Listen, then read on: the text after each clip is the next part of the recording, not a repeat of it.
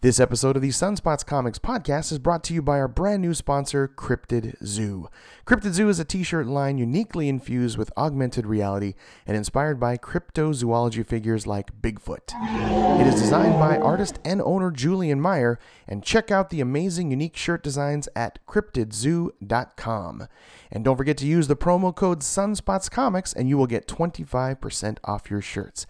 Again, that's www.cryptidzoo.com. If you're looking for a place where your love is shared the same, for the stories where the hero saves the girl somehow, well, look no further, friends, the adventure never ends. We will save the world somehow. It's Sunspots Comics now. Long ago in a distant land, I, Aku, the shape-shifting master of darkness, unleashed an unspeakable evil. But a foolish samurai warrior wielding a magic sword stepped forth to oppose me. Before the final blow was struck, I tore open a portal in time and flung him into the future, where my evil is law. Now the fool seeks to return to the past and undo the future that is Aku. What up? Hello! Hey everybody, welcome! You're listening to the Sunspots Comics podcast, issue number 92, covering the comic books that I read that came out on Wednesday, New Comic Book Day, February 1st. And this particular podcast is jammed with a multitude of midichlorians. Yes, it is. I am your Force-sensitive host, Chris Latore. Thank you so much for joining us here on the Sunspots Comics podcast, where I recommend to you an amazing list of comic books to read that come out every single week. Maybe you're brand new to comic books. You're just trying to get in. You're not sure what to buy.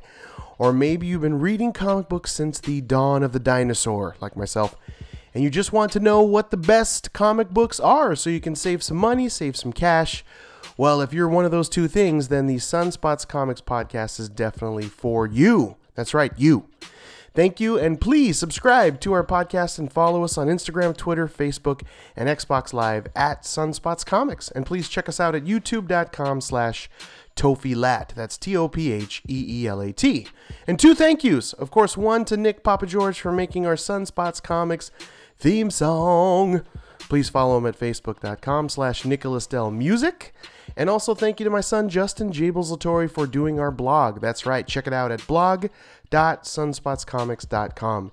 You can also follow him, Justin Jables Latore, at Just Sunspots on Instagram. His latest blog is on his 5 favorite movies of 2016. So go look at that at blog.sunspotscomics.com. Also, another announcement reminder that I'm giving out more free digital comic books. That's right. It's just a new fun freebie giveaway with nothing to do but follow us on Instagram at Sunspots Comics. Basically, every time I buy like a Marvel comic that has a digital code for the free digital version of the comic book, I never use them, never read them, so I'm giving them away to you. Yes, you. All you got to do is follow us on Instagram and then look at the post, grab that digital code, and go to marvel.com/redeem. The first one to get it wins, and it's just going to be a random smattering of comic books. I've given out some Amazing Spider-Man, some Silver Surfer, and coming up next is Vision, which is, wow, what an interesting interpretation of Vision. I tell you, it's creepy and haunting, and it's frightening, but really, really gripping and well done. So check out Instagram very soon. My Instagram at sunspotscomics.com to grab the free code for the Vision comics by Marvel. So coming very soon. Just check out our Instagram. So let's get started on the podcast, on the Sunspots Comics podcast, issue number 92, with some stuff floating around in my nerd brain. That's right. The first thing that's coming out in my nerd brain that's just oozing out of there is the Image Plus magazine, issue number 10, just came out. And if you're not getting this, you should definitely get it. So I'm going to just give you some of the highlights that'll hopefully just get your comic book juices going and flowing so that you can go and grab Image Plus magazine. It's fantastic. It's really just overall them sharing their love of all the unique, interesting, diverse comic books that they're talking about, writing about, showing you, and it's beautiful stuff. And this particular issue is right off the bat, the letter from the editor from Sam Stone is interesting. And actually this one has a little piece from David Brothers as well. And right off the bat, you get this very interesting interview with Erik Larsen. He's the creator of Savage Dragon from Image Comics, one of the original titles from Image Comics back in the early 90s. And now he is one of the head honchos at Image Comics and still doing that particular title. I mean, it's 225 issues and still going strong of Savage Dragon. So I probably read the first 100 or so. I've been wanting to go back and I'm a completist, so I want to get up in there and finish them all. But this interview with Erik Larsen is really interesting, from the humble beginnings of Image to where it is today, his take on it and where he thinks it's going in the future, and also what he thinks that comic books should be doing better. So really neat to see an interesting critique from Mr. Erik Larsen.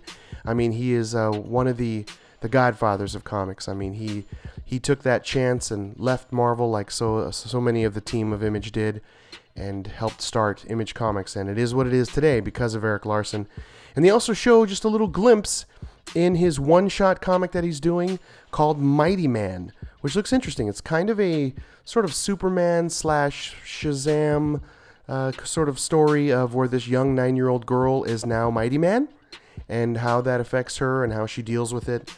So interesting to see, just a little one-shot from Erik Larsen. He didn't actually do the art, which I love his chiseled, blocky style of cartooning.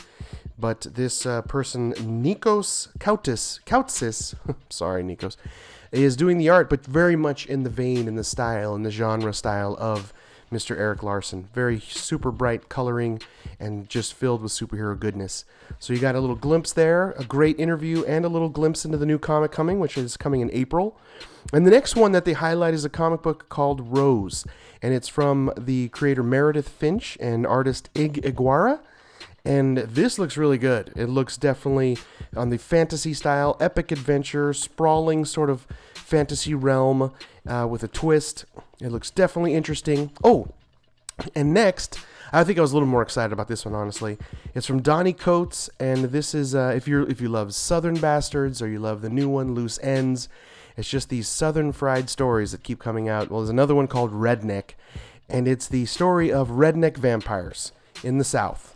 And they've been able to endure being vampires by having a barbecue restaurant where they drink the blood of cows mixed with turpentine, which is ultimately their sort of beer called Bloodweiser.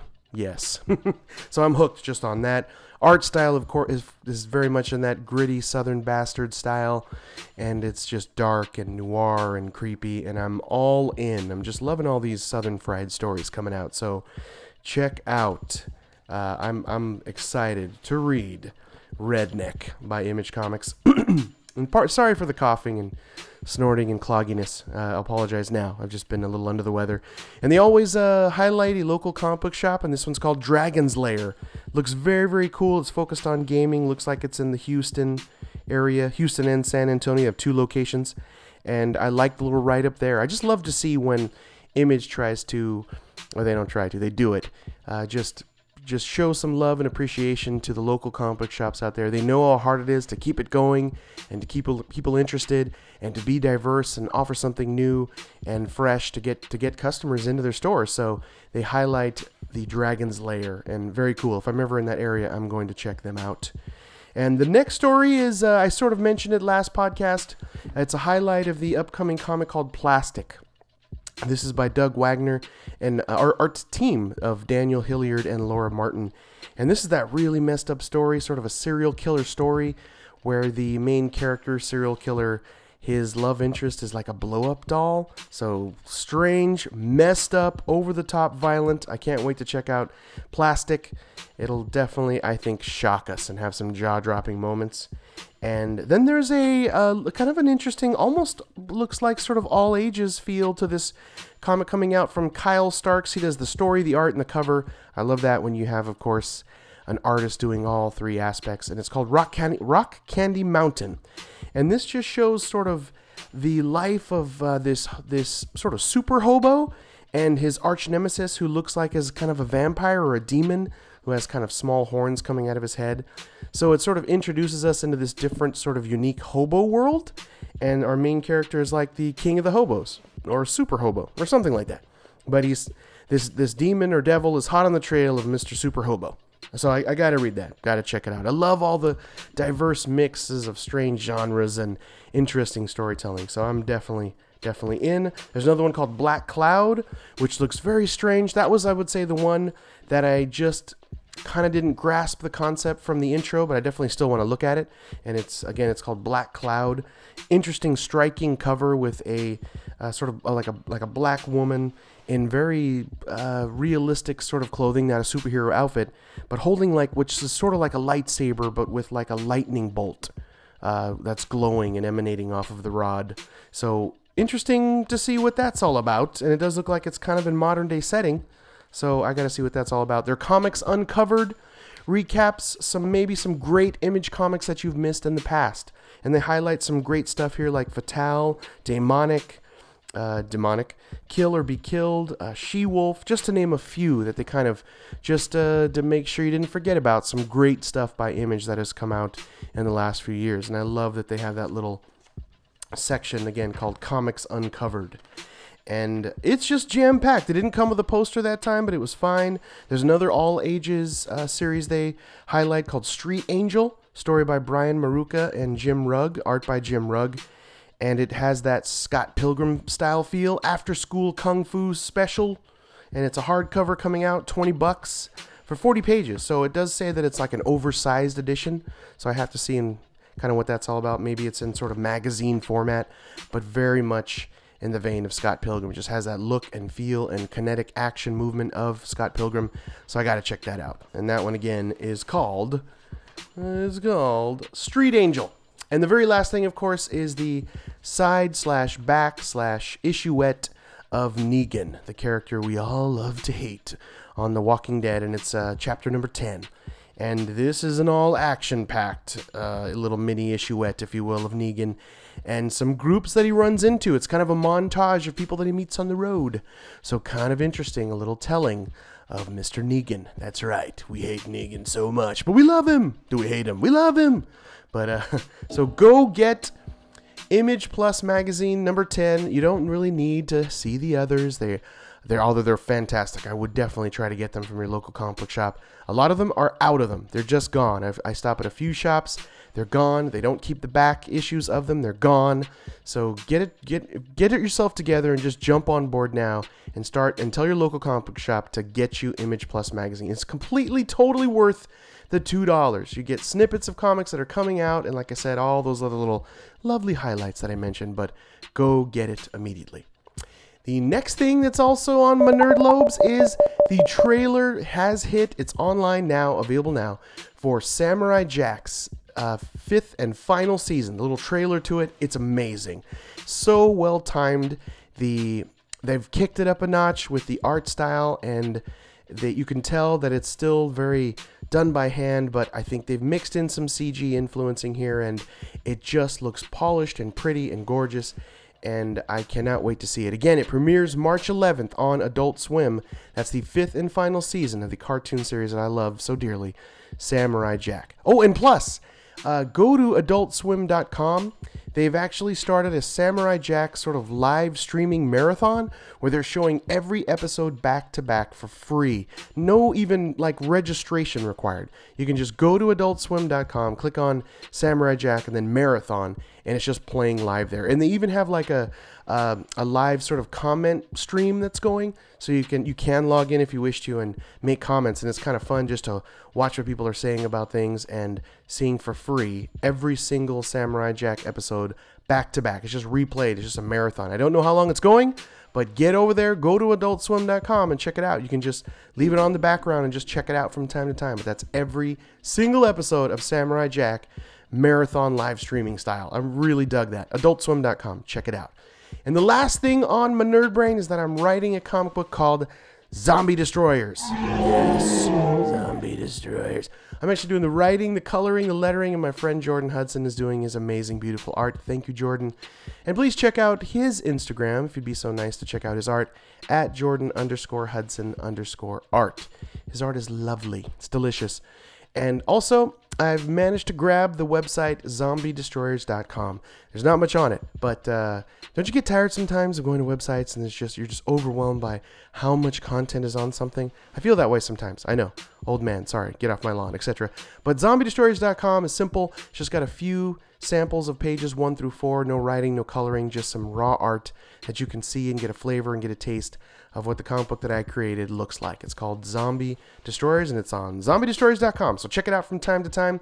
And just a quick update, I like to throw it out there every so often where we are. I've decided to expand the pages a little bit. I was going to stop somewhere around 26, 27, but I've decided to expand a little with some additional splash paging to really bring home some action. And again, as I mentioned on Podcast 91, I've added a single page, a sort of separate side issue based on a true event that happened in my life when I was 8 years old back in 1980. Yes, a million years ago. But that's added it as well. So it's expanding out. I'm doing a little tweak writing to right now in the 20s, late 20s, to get that over to Jordan so he can finish up. He's actually wrapping up on page 18 right now. So can't wait to get that in my grubby little digits. But there you go. That's a little Zombie Destroyers update. And also just mentioned a spotlighting segment that we have that I've just got backed up. Just had a lot of stuff going on. You all know how it is. But I've got 4 interviews, potentially 5, lined up that are coming very soon for interviews of people that are that are trying to get into the comic book business. They're trying to break in. They're independent comic book creators like myself that are just trying to get into the biz. And I'm trying to do what I can here to sort of share their information, shine some Sunspots Comics love on them, and support them.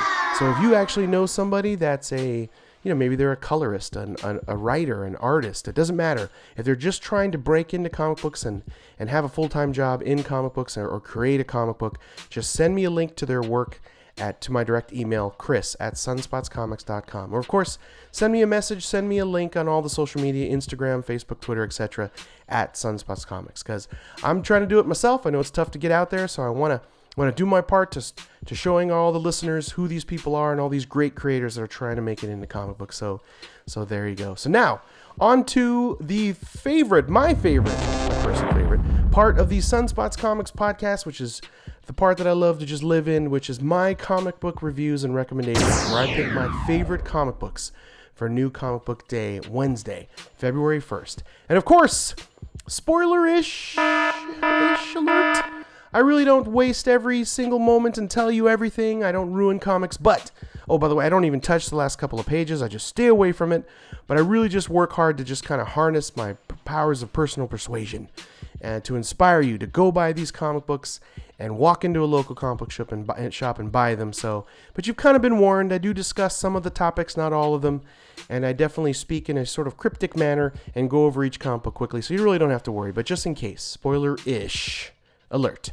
And if you want to see everything that I'm reading, all my favorite picks of the weeks since May of 2015, just go to sunspotscomics.com. Click on the pull list to see every single title I'm reading, which is currently 133 titles, and it's actually a few more. I got to go in there and update it, that particular list. Also, click on Top Comic Books of the Week to see all the past top picks. I mean, it's right there. It's simplified. It's laid out in a beautiful little list there. It's compacted. Just go to sunspotscomics.com to see every single one of my favorite comic books of the week since I started this in May of 2015. I'm super proud of it, so please check it out. And this week, the big winners, I like to pick every single week my personal art winner favorite and my favorite artist cover winner of the week. And this week, it's one and the same person. It's Martin Morazzo. I follow him on Instagram, by the way, at Martin Morazzo, Morazzo, for Electric Sublime issue 4, and it is truly sublime. It's just absolutely beautiful. It's even the cover. I'll start there. He writes out the letters Electric Sublime with the background art of a ton of various things melded into the background of the words Electric Sublime. For each letter is different in its background. You have the sky as one background of the letter, beautiful just sort of flowering and rainbow type coloring. You have like a ballerina there. You have like a a very sort of like a Campbell tomato soup. There's that Rockwellian look, and there's an ocean. It's just each and every single letter that's painted in with a different background color. It's so eye-popping. It has a sort of natural, sort of tan canvas background, so it really feels like a just glistening, beautiful piece of art. And yet our main character is chasing the villain with his sidekick right mixed in. And the policewoman that is also part of the story is there at the bottom part of the line. So it's just beautiful to look at. I mean, even the E, the very last E from the word sublime is like a Rubik's Cube of coloring. It just even has that feel to it, but it's just a wonderful, beautiful work of art. And the art in the interior is unique. It's different. It's not like everything you've seen in comics. There are some very super clean lines, and there's really something to be said about that. A very clear and concise, I've said it before, style of storytelling where you absolutely know exactly what's happening. In a comic like this, that's mixed very much and art infused, it can be easy to get muddled in as to what's really happening. Martin Morazzo does not do that here. It's very clean. His lines are very crisp, very fresh, very finely tuned lines. They are absolutely delicious to look at. And you always sort of know where his camera working is, where the camera angles come from. They make sense. They're angles that are also just sort of exciting. They're slightly tweaked. They're not just sort of flat. And he does a great job of some unique sort of panel lining separation done with like a fade-in tool that gives it this sort of cloud effect. You have to just see it to understand what I'm talking about. But the colors are crisp, vibrant.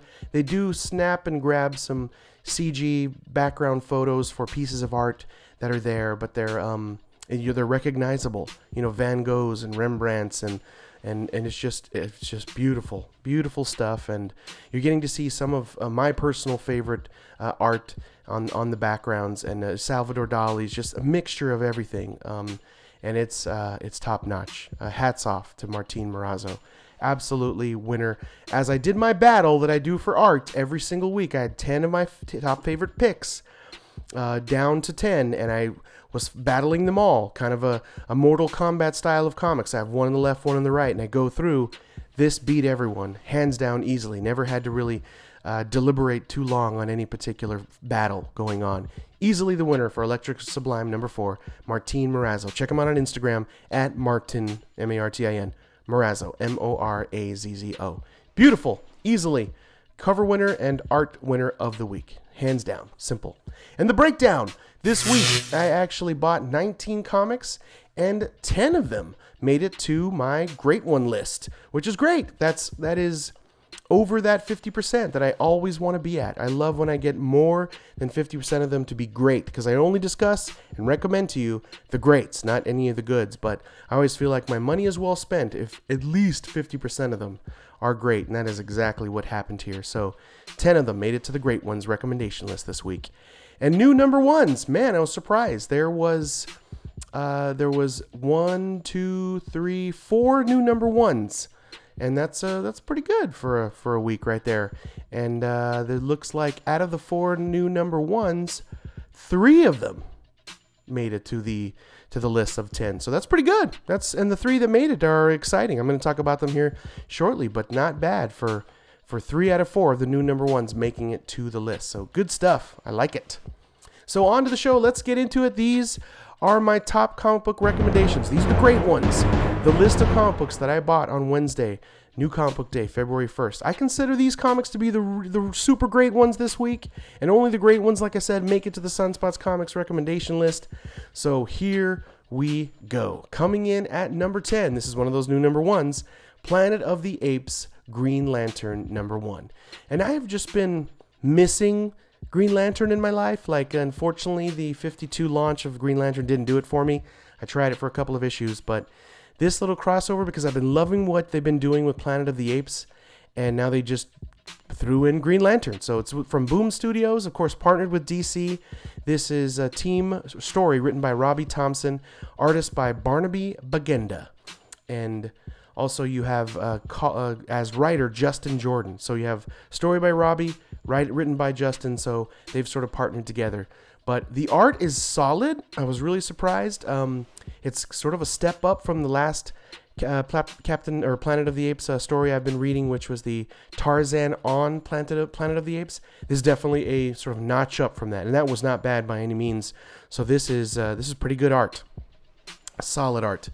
But conceptually, I thought was interesting was that they sort of introduce a new ring. It may not be an absolutely new ring, just from my lack of Green Lantern continuity education, but it's a sort of a new ring that encompasses what looks like all of the powers of the rings combined, depending on the individual, or it somehow morphs to the personality of the ring bearer, and it's fallen upon a planet where the Planet of the Apes exist, and it looks like our Caesar.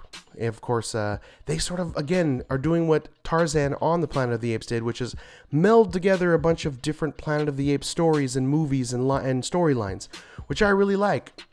So I thought that was interesting in itself. And so we have an ape that has this ring. He's not sure what to do with it. It seems like he's having a difficult time keeping his government together. There's a lot of people in the ape community, I guess, that just sort of want to branch out and do their own thing. And he's sort of a scientist and an educated ape that is trying to bring their government together. And he's definitely challenged with that. But the ring that he has found is changing colors. At one point, it's red. It has sort of a triangular symbol on it, which to me does not look familiar in any way, shape, or form. I'm not familiar with where that symbol came from, but I like just the look of the ring, and I like that it's giving a warning to all the lanterns that are sort of in the area, and it's sort of alerting everyone, from red lanterns to green lanterns to yellow lanterns, to even, the what's his name, the evil villain, the Yellow Lantern evil villain, and there's a ton of them here. And I guess they call it the Universal Ring. So maybe we've seen it before, I don't know, but it seemed fresh to me, seemed different, and I like it. I am completely on board. It seems like it's going to be a very large cast. So far, we're mostly just in this introduced to sort of the players that are going to be involved to sort of go after this ring. They all have this strange alert, this cross-chronal disruption that's detected on all of their rings, and they have to investigate. And the Guardians come in, and of course they're being very Yoda and cryptic-like, not really giving advice to that they know of this universal ring, that maybe they don't, maybe they do. They're just being cryptic and speaking the way that they normally do. And Hal Jordan's going to investigate. He's hot on his trail to find out what's going on. Sinestro, that's the name I was forgetting to mention. But he's also hot on the trail of this universal ring, and so it's pitting them against each other. So here they are. It's like arch nemesis and Green Lantern, so I like that. And I don't know how Sinestro managed to be here. I don't understand the continuity. I don't care. I just like that it's mixing the Tarzan, or the Planet of the Apes, like the Tarzan series did, and now throwing in the Green Lantern. So I'm in. I want to see where this goes. I hope it's solid. It was a great intro. Positive, like I said, from the get-go. Really just kind of setting the stage, but I've got to see where this goes and what that ring does and what that particular ape, Caesar's going to do when he is able to control it. Like, what's going to happen there. Seems like they're gearing it up for him to being the primary bad guy, and maybe all of the Lanterns have to band together to stop him, or the Planet of the Apes could take over as Lanterns. I'm not sure. But anyway, totally digging it. New number 1. Jump on now. Planet of the Apes, Green Lantern number 1. It's the number 10 pick. And coming in at number 9 is Star Wars, issue number 28. And this is written by, I love all of his writing right now. He's writing a bazillion things. Jason Aaron, and art by Salvador LaRocca. So this goes back into the C-3PO has been captured. R2-D2 is going rogue and has decided to steal an X-Wing and try to find C-3PO, his buddy. Luke happens to be in the ship, and that's just how it goes down. Luke didn't want to maybe go necessarily after C-3PO by himself, but he sort of kind of went back and forth of what he was going to do there, but R2 decided as R2 just took off and made it happen. So he's got a long distance to go, and they decided to throw in the second part of the Yoda standalone sort of series where Obi-Wan wrote in his journal as he's watching, boringly I'm sure, and for most times, watching Luke on this planet as he grows, and he remembers or recollects a story that Yoda told him, and he writes it in his journal, and that's what Luke is reading here. And I'm totally in on this. Yoda's crash landed on this weird planet. Not crash landed. He felt a disturbance in the Force, and it ends up being this strange blue crystal that these young sort of Lord of the Rings children on this planet are using in all types of Force-related ways. And so Yoda humbles himself to this person that he's found that was... he took this strange part of the intro here was he took this prisoner of this war that's going on between these young kids. He takes the prisoner as a act of peace back to the camp, and this arduous road up this giant mountain in the snow. This guy gave up and just leapt from the mountain. He couldn't handle going up this mountain, and little Yoda, little frail as you think is frail, just continues on the climbing of this blue crystal mountain all by himself. And it's just, you could tell that he's like, they have this solemn look on Yoda. I love that. It's just, you could tell like he's just kind of meditating as he's walking up this Everest-like crystal blue Force-infused hill. And I love what he finds. I love that there is another group that he's introduced to, sort of a third group, that is ultimately kind of the adults or the parents. It has that sort of Peter Pan vibe, like maybe this is where the parents hide out because the kids have all kind of gone a little crazy and love their mischievous ways. But Yoda, the cool part of this is when he humbles himself after he's sort of banished from the adult camp as he continues his journey to the heart of the mountain. He stumbles across another young child that has this red swirl on his forehead, painted on his forehead. And he's very strong in this Force-like powers using this blue-like crystal. And Yoda humbles himself to be his student, to become the Padawan to this young child. As Yoda helps feed him and brings his strength back, he's showing him that he can sort of use the Force with his stone power. And Yoda really just wants to learn it and understand it and humbles himself and says, I am now the teacher. You are the master. So I just thought, what a cool little twist, and how cool that's Yoda just being humble. I mean, he doesn't, he doesn't need to be. I mean, he's the all-powerful Yoda. Come on now. I always felt like he could just, convince this child in some Jedi mind trick, but he doesn't. He just humbles himself and says, teach me the ways of the Blue Force. Yes. So I love it. I'm in. I want to see what happens here. It feels like the next one will be the last one. And maybe we'll go back to the primary story of Luke trying to save the captured C-3PO. But who knows? Maybe it'll stretch out a little longer. I hope so. I love living in this little world with this little Yoda backstory. So, and now that everything is canon, right, it all counts, will we see this blue crystal? I thought it would be a Kyber crystal. It is not. At least it doesn't seem to be. And there's a giant mountain of it. So... where is it now in as far as continuity goes? Where is that mountain? What happens? So, well, if the prequels taught us anything, right, it probably doesn't exist anymore. But anyway, it's a top solid. Star Wars has always been consistent, super duper good. But you can start with 27 with the first issue of the Yoda standalone series from the Journals of Obi-Wan Kenobi. But check it out, super good. And coming in at number 8. From Image Comics is The Walking Dead issue number 163. This is written by Robert Kirkman, art by Charlie Adlard. And this, one thing I say that's kind of goofy is the Whisperer War, I think was numbered wrong because it's ultimately still going here. So they shouldn't have ended what they called the Whisper War in 6 issues, and it's still going. I think it ended 2 issues ago, and we're still in the middle of it, honestly. It's not like it's at the tail end and we're seeing the epilogue, etc. It is right in the middle of this Whisper War. It's still happening.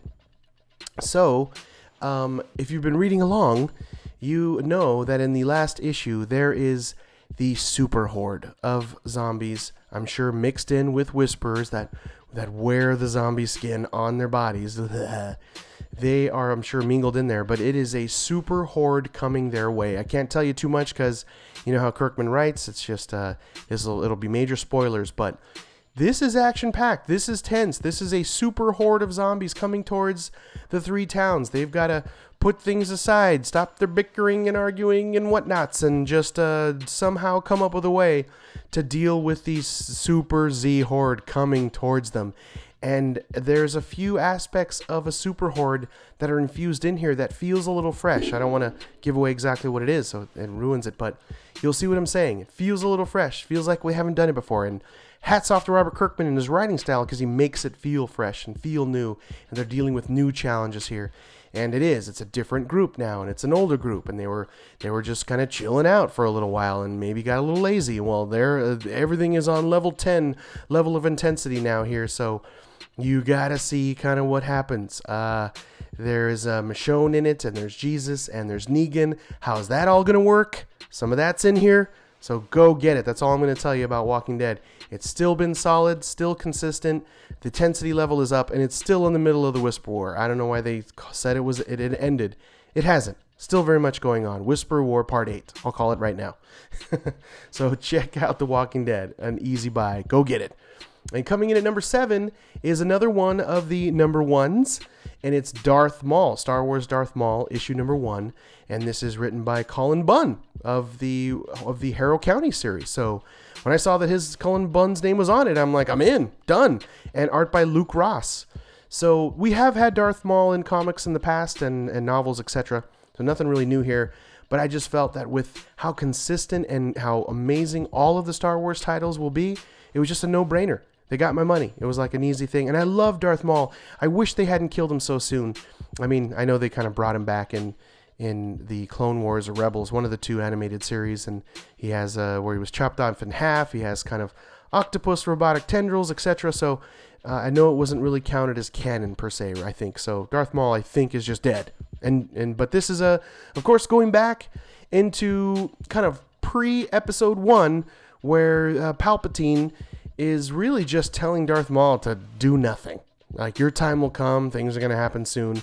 And this is sort of Darth Maul being bored and sort of making sure that his skills are still sharp. And he goes to this planet to kill Rathtars. Yes, episode 7 Rathtars. Right? And as far as I can remember, as far as the movie realm goes, Rathtars were the first time we saw Rathtars was in episode 7.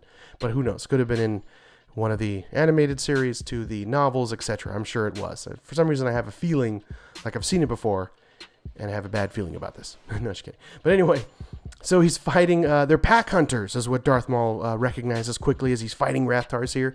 So the opening sequence is just hits the ground running. You really don't have any setup. It's Darth Maul. He's trying to keep his dark Sith forces sharp, and he's not using his lightsaber here, but just has kind of an axe that's awesome. I love the design of it's a spear length axe on the end that is multi-angled, and it's just beautiful looking. It fits very well into the look of Darth Maul from his flowing robes and that stark red and black line in his yellow eyes and the horns on his head. It's just iconic and beautiful, and I love that little touch of his eyes that look kind of like the sun. They're red around the edges and yellow in the center, and that little black dot in the very pupil. It's just gorgeous. And then they do a couple of zoom ins on his eyes, and it's just like, yes, it just feels right. It pairs right. It's just amazing. But Palpatine is introduced in a couple of little scenes here, just saying like, your time will come, hang tight, your time will come. That's really all you need to know there. And there's some other Jedi that he's sort of stalking, and it's part of, I guess, his Sith training, just to be able to not be detectable and to hide himself in the Force, to be elusive, yes.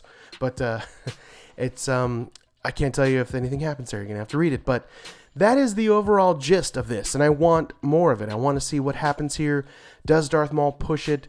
Does he get so on edge that he just can't wait for his time? Is that part of the reason why he failed? And I love the little back and forth between him and Palpatine. It's well written. Cullen Bunn knows what he's doing. Conversationally, that's definitely a strong suit of where Cullen Bunn lives. It feels real, and it feels right, and it definitely has that master and apprentice back and forth and at odds with each other. But will Darth Maul listen? Will he do as he's absolutely told, or will he go off and do his own thing? Well, he ultimately is, but to what level? What extreme level is he going to go to in this Jedi Sith practice that he's decided to do?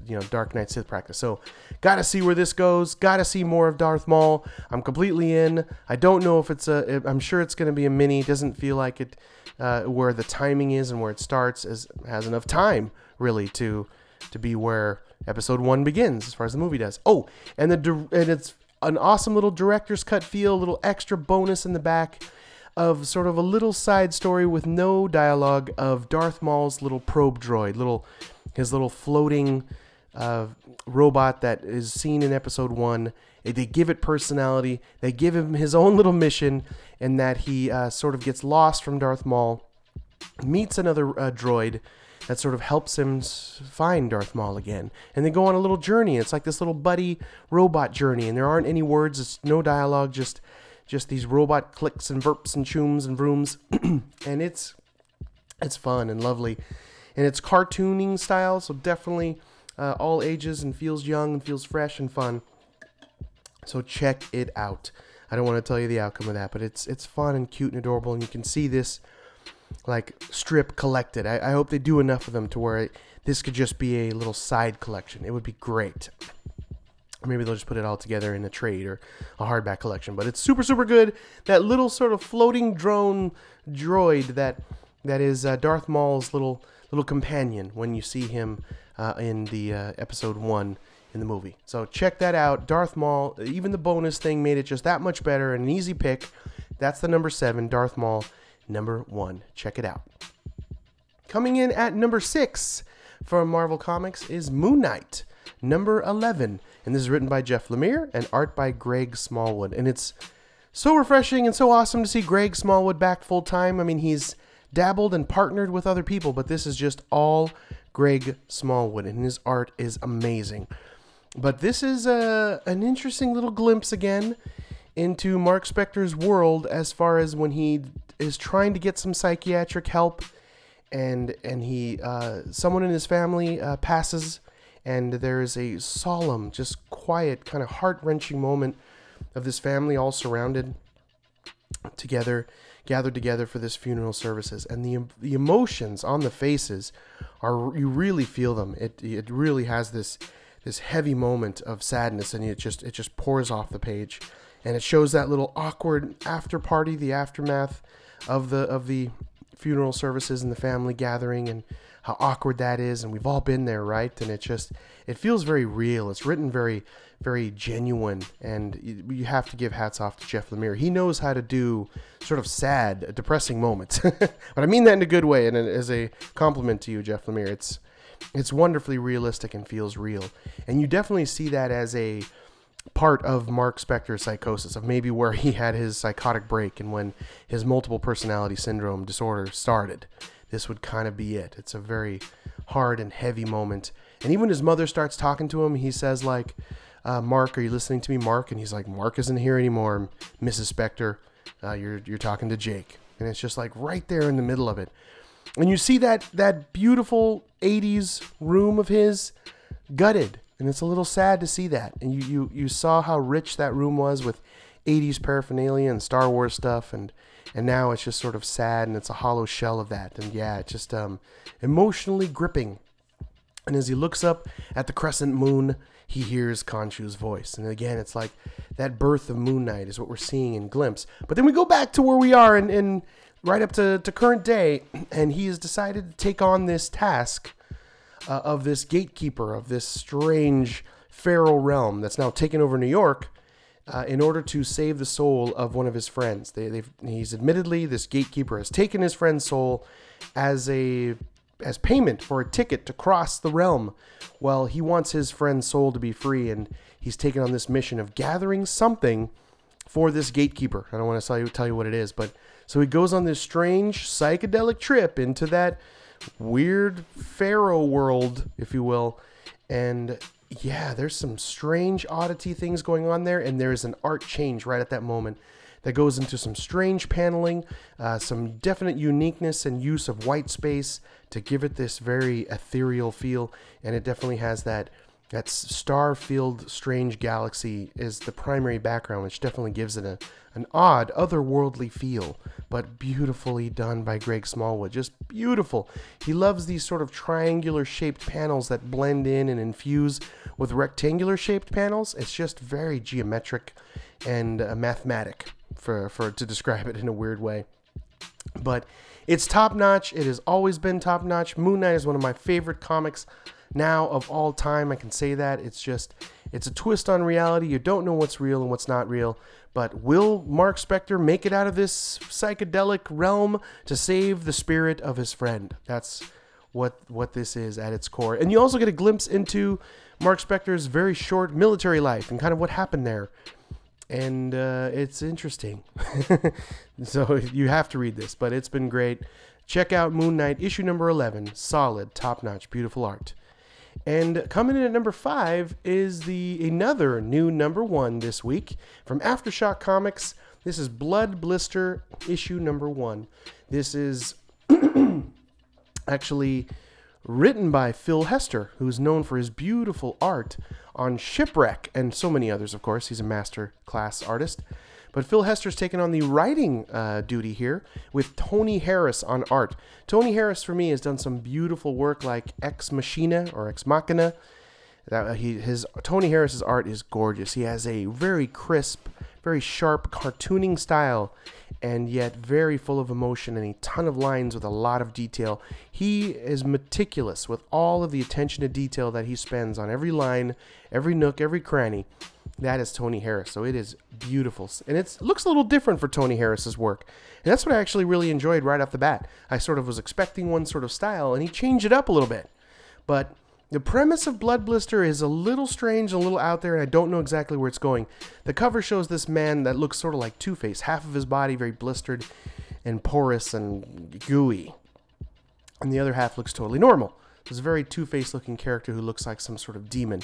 Well, our main character, his name is Brand Hull, and he is like, maybe works for an insurance company and trying to get people to sign a petition or join his class action lawsuit. Maybe it's for fracking, maybe it has to do with chemicals or something related to the big corporations trying to wipe out the small farmland of people that happen to be located on a piece of land that his company really wants. So he's devious. He's a snake oil salesman. Our primary character is, and Brand Hull seems like he's just hell bent on getting these people to sign off and lose their land and give them pennies for it. But what's strange is that this couple here, which is an old man hooked to a oxygen tank and a very gruesome looking old woman that always has a cigarette in her mouth, and he's got this trucker cap on, and they mention their daughter Lexi, who does not move, and she's never spoken, and she just lies in her bed, and she weighs like 800 pounds, and she's never really said anything, and she speaks, and she's never spoken before, and what she has is related to our character here, but gives hint or glimpse that maybe he is a demon of some sort. And even the lettering, got to give props to the lettering here. They use like red font and red letters when the daughter Lexi is talking, like she's maybe possessed. Just gives that sense in that lettering, so hats off to the letterer there. A little unique touch that I really thought added a little something, which is nice and unique and different. So the daughter Lexi speaks, and it's a horrifying little moment. So this is ultimately a horror comic, I believe, dealing with some sort of demon, some sort of entity, and attorneys and lawyers. So, they're not too far from each other, right? They completely relate. But anyway, that's really all I want to kind of tell you, because they do give you a little understanding at the very, very end. But there is a cool scene where he goes to like a house haunt, like a family haunted house, and some really weird stuff happens in there that I can't quite understand what's happening. Is it a dream? Is it not a dream? It's crazy. But the guy is even like a deadbeat dad, so you really don't like this character. You're not really rooting for him. I found myself just sort of hoping that maybe this is a one-shot and this guy just sort of meets his demise, but not the case. It definitely is going to keep going, but I want to read it. I want to see where this goes. Maybe demons are involved. Some weird stuff happens at this crazy house haunt. And I'm in. And you got to give props to Tony Harris's art. It's gorgeous to look at. Unique paneling, strange symbols and lightning bolts he likes to put. He likes to use up panel space sometimes with just some weird angles and circles and lightning bolts. So that's just his style. He did that in Ex Machina too. Even the sort of edging of panels have a sort of 40s movie theater feel to them, with some like gold designs along the edges and black backgrounds too, by the way. So not a lot of white here. It's very dark. You're very immersed. You're drawn in with the black backgrounds and the gold sort of accenting around the edges. It gives you that old horror movie feel and style. I love it. It's very stylized. It's very unique. It has a different feel and twist to it. I'm in. So check out Blood Blister if you can get it. I know it's Aftershock Comics. They can be a little tough to get sometimes at your local comic book shops, but let them know. I have a feeling this is going to reprint. With Tony Harris's art, mark my words, they'll be reprinting this. It's going to sell out, I'm sure, and you can get one when it reprints. But coming in at number 4 is the another of the premieres. This is maybe not necessarily a premiere. I didn't really count it as a number 1, but it's Vampirella number 0. And this was the 25-cent issue last week to just kind of get you enticed and get you back into Vampirella. But this one really surprised me. I bought it because it was just 25 cents, so not a big investment. But I was really surprised. The cover art is gorgeous. This is Vampirella issue number 1. This is from written by Paul Cornell and art by Jimmy Broxton. And the primary cover is very anime feel, very different for Vampirella, very updated, very modernized. You're used to seeing her in that skimpy little one-piece sort of bathing suit looking thing, and yes, she's a vampire with the long hair. This gives her a much shorter feel and much less voluptuous, a little like a realistic woman on this cover. And I like that. I like the feel of it. It's a twist. It's something different. They're definitely trying to modernize Vampirella, and I like it. I want to see where this goes. This is art and color by Jimmy Broxton. And he definitely, the cover, by the way, that really, there's 3 covers. There's a J. Scott Campbell cover, but the one I thought was the best was the Philip Tan. And like I said, felt very anime, very modernized, very stylized, and very sort of current and up to date. But this is a cool sort of archaeologist dig at the beginning, but it's very much in the future. This couple has a definitely Kirby-style look to them, Jack Kirby style of art. They're very much in the future, but lots of pinks and oranges and weird hats, and it's just something out of a 40s or 50s like space futuristic sci-fi movie. So at first you think maybe you're watching an old movie in that respect, but they're very much in the future, and that's a unique look at the future. And there is a sort of commentary at the bottom, sort of telling you what Vampire may be doing, or what Vampirella is feeling, or wondering, or dreaming. And that added a unique sort of weird twist. And the font, by the way, in that was very 70s. So you have this very weird 40s, 50s like sci-fi feel with the look of these 3 characters crossing this insane snowy tundra. And there's even some rock mountain formation where the name of the comic is etched there in stone. That's a very sort of homage to the 40s, 50s campy B movies. I've seen it a million times. But they're trying to escape from something, a group, a colony of people, which they just sort of reference. But there's 3 people here, and they're sort of running for their lives, but they're also on this sort of like a dig, and they're looking for sort of an artifact of some sort. So you can't help but think they're looking for Vampirella, obviously. But then these demons sort of cross the sky, these flying sort of demons, and they call them the Great Devil. The Great Devil has found us. The Great Devil is after us, and they're shining beams of light down on them. And then they know that one of them has to sacrifice himself and stay back and try to fight them off while the other 2 make it over this hill into this cave. And that's what happens. But what happens when they find what we think is Vampirella, just from the look of it is different, from the cave that they're in, gives hints as to her background and some of her history. I really like that. I did collect Vampirella years ago, but I have not even looked at it in maybe 20 years. But it was interesting to see the twist that they're doing here, and what Vampirella was like, and what condition and shape she's in when they found her. But I love the books and things that they find to reference her and give you kind of an understanding of her backstory.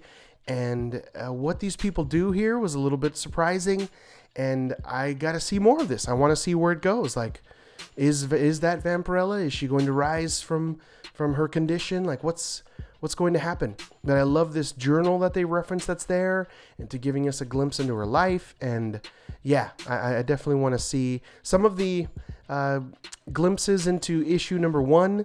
Definitely has Vampirella looking different, and again modernized, and has twisted this lady vampire look.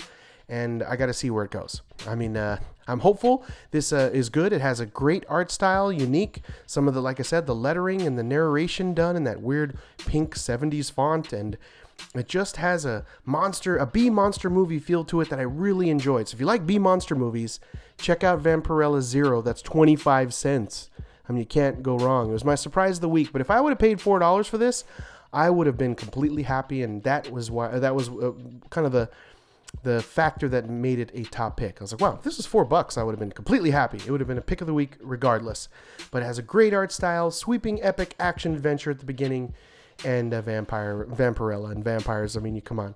And what is this? When are they? When are they is what I really want to know. And so I'm in. Got to pick it up. Vampirella Zero for 25 cents.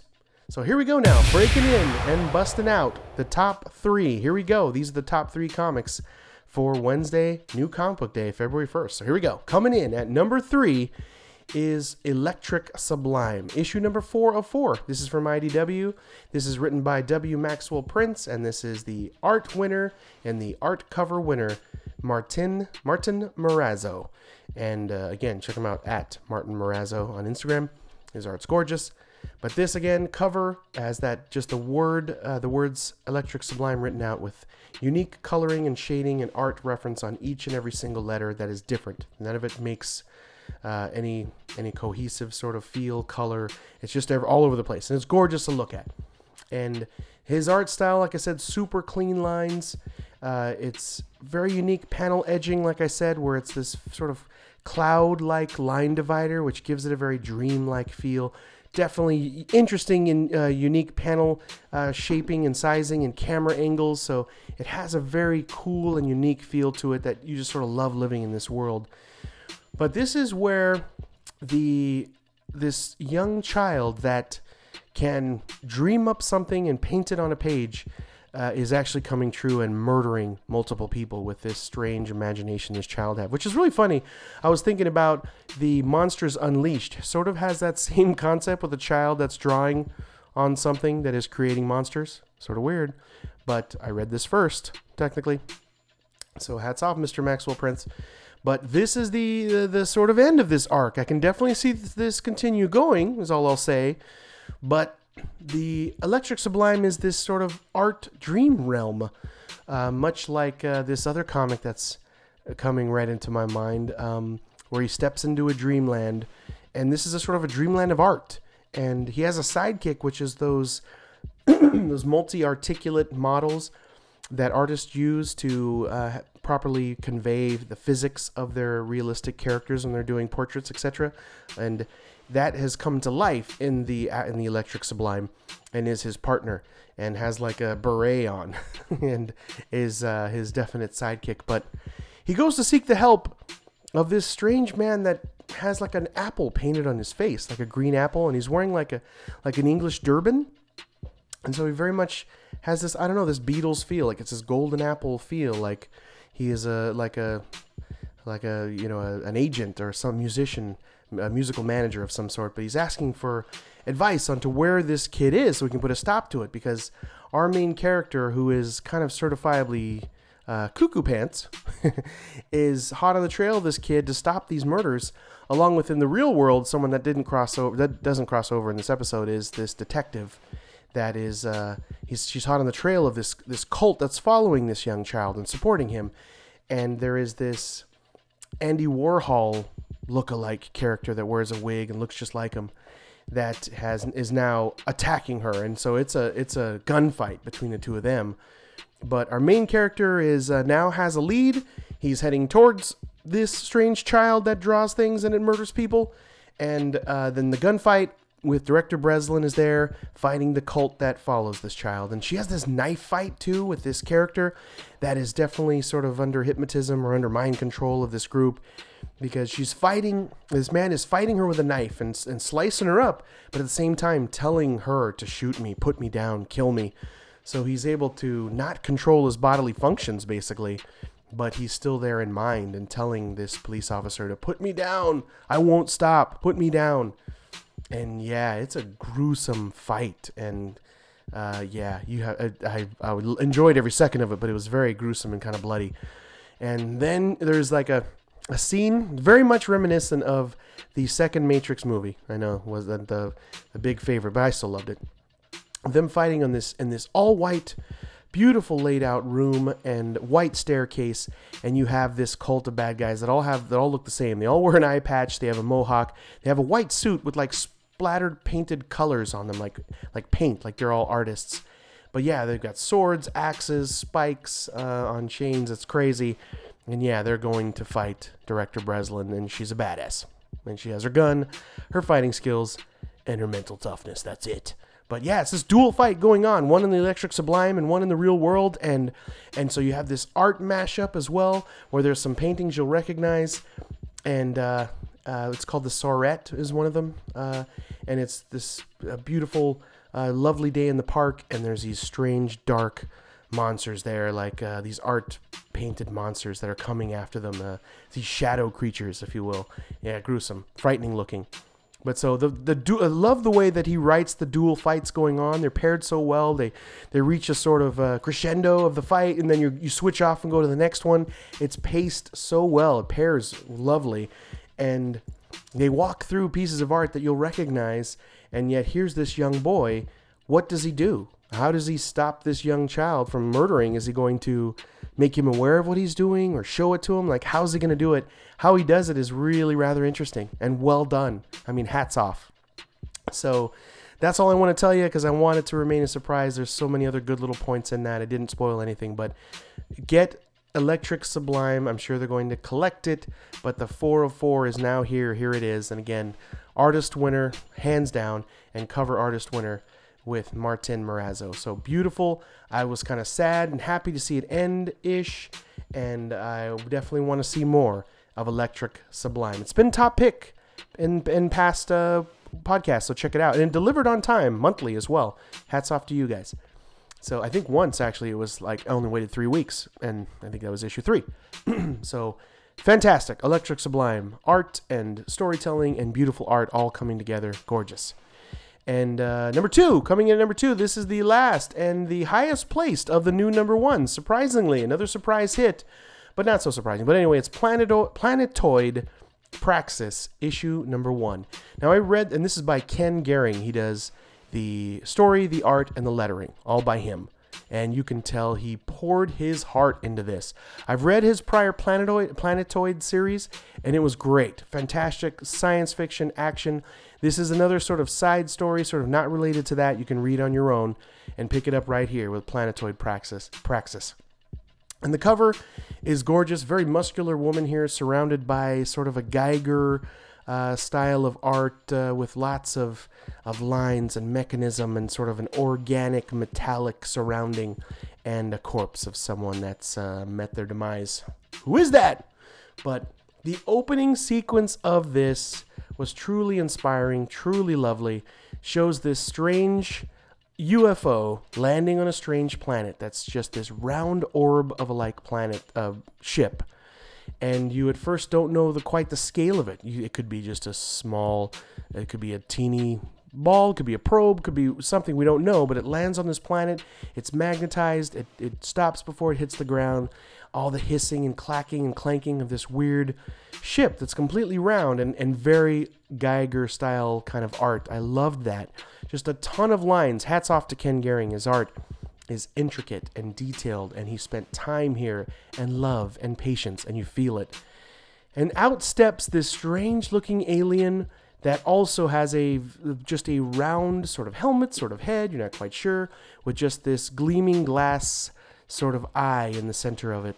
Very striking, very unique. Lots of just sort of flowing robes and very uniquely drawn boots that have just sort of swirl effect on them, giving you that little touch of art that they're not completely alien or something, but they've spent some time and some love on a little bit of design and look.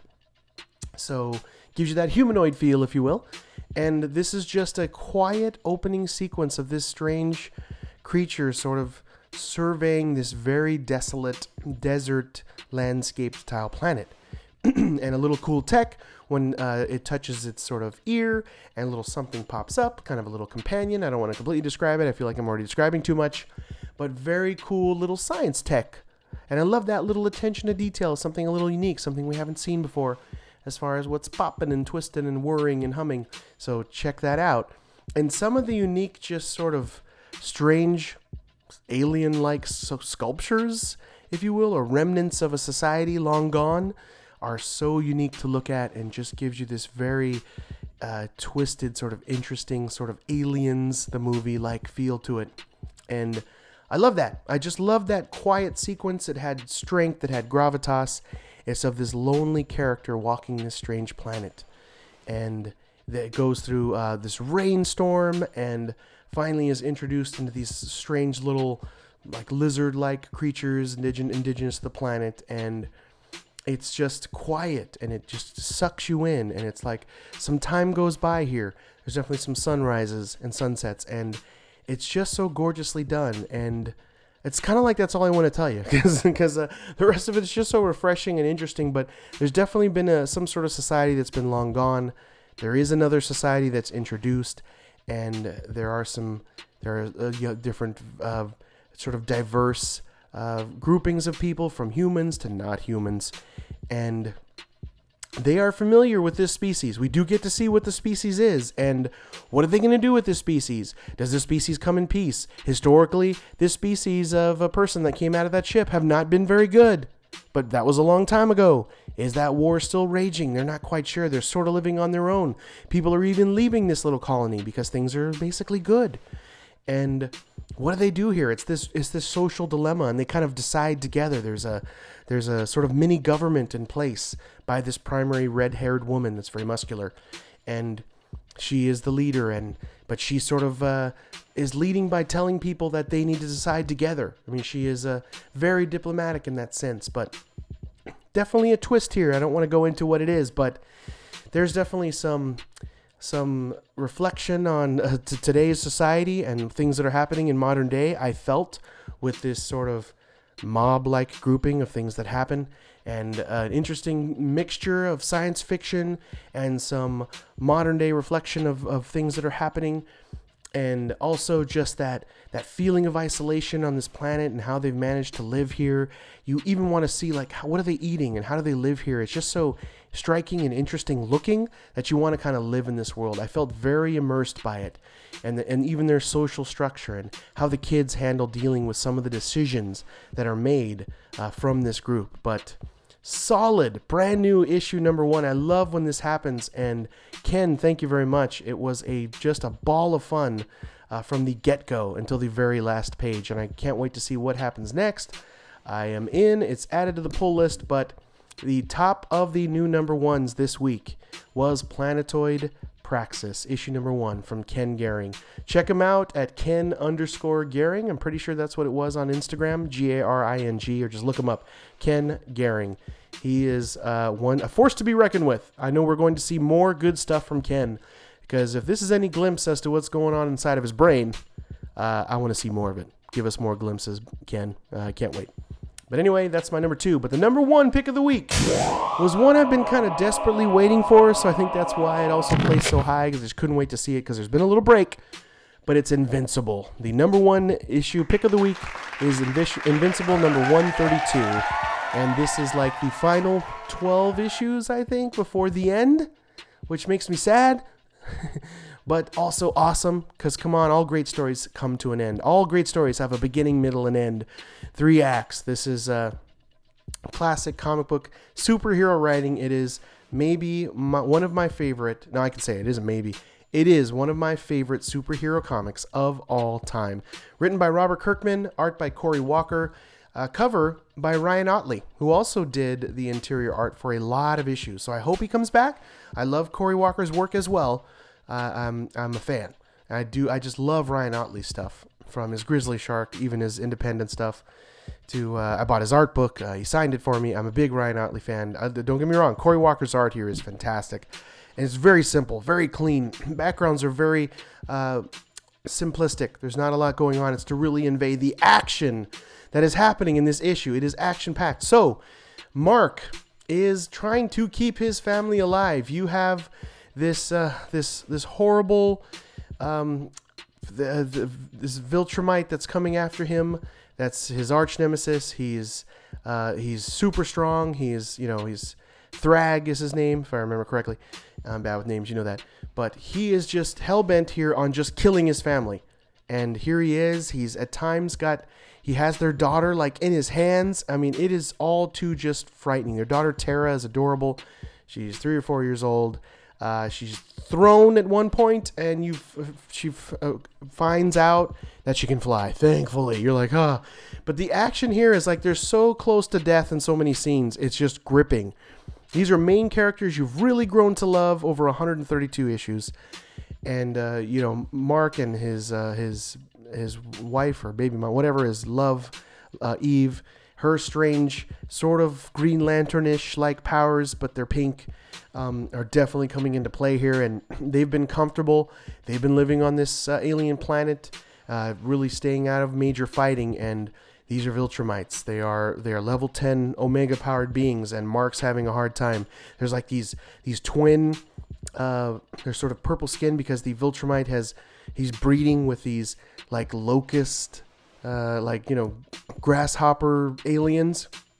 And so they grow and age really super fast, and they have the power of the Viltrumite, and they're not half human. So ultimately, I think they line up as a little stronger than Mark, but they're young, they're teens. So he is sort of keeping up, but barely. And Eve definitely is not up to that Viltrumite level of power. And you are reminded here that she had lost a leg prior. And in her fight, she's fighting the daughter Viltrumite / Lotus creature, although they just look humanoid. But man, Eve is not really holding up her own here. And you're like, this is not looking good. And we all know Robert Kirkman does not mind killing major characters that you love. That's kind of his thing. That's a Kirkman thing, right? Well, tune in for the end of this is all I'm going to say, because, man, this fight is brutal. Sometimes Invincible feels like it's almost an all-ages comic. This is not that. This is a gruesome, bloody battle that I love when Cory Walker and Ryan Ottley surprise us with some gruesome, because they leave you alone. It's very clean for a long time. That's sort of the Invincible way, right? As far as just the violence. And then all of a sudden it kicks into level 10 bloody goriness, and it's shocking. Well, some of that happens here, folks. And that's really, that's kind of all I want to tell you. I don't want to ruin it anymore, but I want to tell you it's the action-packed winner of the week. Absolutely. It's tense because our main characters are definitely in peril here, and they are fighting for their lives. They're mostly just trying to run and escape. They know they can't really keep up with Thrag and these twins, and it's just tense. And if you've never even read Invincible and you pick this up and you see this lovely little family, this like husband, wife, and young 4-year-old daughter running for their lives from these insane murderers that are not holding back in any way. Like, you always feel it in superhero comics, right? When the bad guys are just kind of fighting in a certain way, you know that maybe death is not imminent. You feel here the way it's written and drawn, and the emotion in the faces, that, that impending doom, that death is there and it's looming, and they're fighting desperately. They're clawing tooth and nail to stay alive, and you feel that in this 100%. So this is towards the end, folks. This is like the last 12 issues of Invincible forever, for all time. So go get it. Go get caught up with past volumes, or just jump on right here and read prior. I don't know. I've been on that long journey with them since issue number 1, so that's why it has a lot more gravity for me and feels a lot heavier, and I love it. It's just been consistent. This is like the only break in shipping they've, I think, ever had. It's always pretty consistent, but check out Invincible. Image Comics doing it right with Invincible. It's beautiful. It's glorious. It's superhero action at its top-notch best, and it's just so enjoyable. But there you go. Those are all my picks. There you have it. Those are the new comic book recommendations for New Comic Book Day, February 1st. Those are all the top-notch ones right there, folks. Those are the great ones. So go to your local comic book shop, tell them Chris from Sunspots Comics sent you, and buy them immediately. All 10 of them. You will not be disappointed. And if you have any questions, comments, or you'd like a personal comic book recommendation from me personally, just hit me up at chris@sunspotscomics.com. If I choose your email and discuss it on a future podcast, I will send you a little freebie, a little thank you prize. And please sign up for our newsletter on sunspotscomics.com/contact. And tune in next week for issue number 93, where I will be grabbing 13 comics next week for February 8th. 5 brand new number 1s, so potentially 18 comics. And just to give you a little glimpse of some awesome stuff that's coming out next week. You got 2 Batmans, All-Star Batman and Detective Comics. I've got Birthright. I've got Black Widow number 11. That's been fantastic. Flash 16. Joshua Williamson on Flash has been beautiful. Fool Killer. I love Marvel's Fool Killer. It's definitely a surprise hit. Check that out. Green Valley. It's been a phenomenal pick. Jessica Jones. Jim Henson Storyteller. The Giants coming out next week. Just to name a few. Oh, and Walter Hill's Triggerman. Issue number 5 of 5. This is that Titan hard case crime comic title from Roy Triggerman Nash, who's like this Tommy gun hitman for hire in the Prohibition days. I'm loving that. That's written by Walter Hill, who's a director of the Aliens movies, and this artist Jeff, who's like a French artist. I will be talking next week about a title they did together, Walter Hill and Jeff, called The Assignment or The Reassignment, which also has a movie coming out about it, starring Michelle Rodriguez in March of this year. Kind of a B action film, but I'll be talking about that next week. But so many good things I'm looking forward to. That's just a snippet, a little smidge, a little nugget. But please tune in next week for issue 93. And of course, don't forget, don't leave home without being water, my friend. Yes. Thank you very much. And one more thing. If you want to give a little back before I wrap it up, forgot to mention, if you'd like to just do a little something to help us here at the podcast, just subscribe to us, of course. Go to iTunes, give us a 5-star review and a little positive blurb. I will personally thank you right here in a future podcast, but it means a lot to me. Just go to iTunes and give us 5 stars. But now, be water, my friends. Thank you very much. See you next week. Bye. Later. Looking for a place where your love is shared the same, for the stories where the hero saves the girl somehow. Well, look no further, friends, the adventure never ends. We will save the world somehow. It's Sunspots Comics now.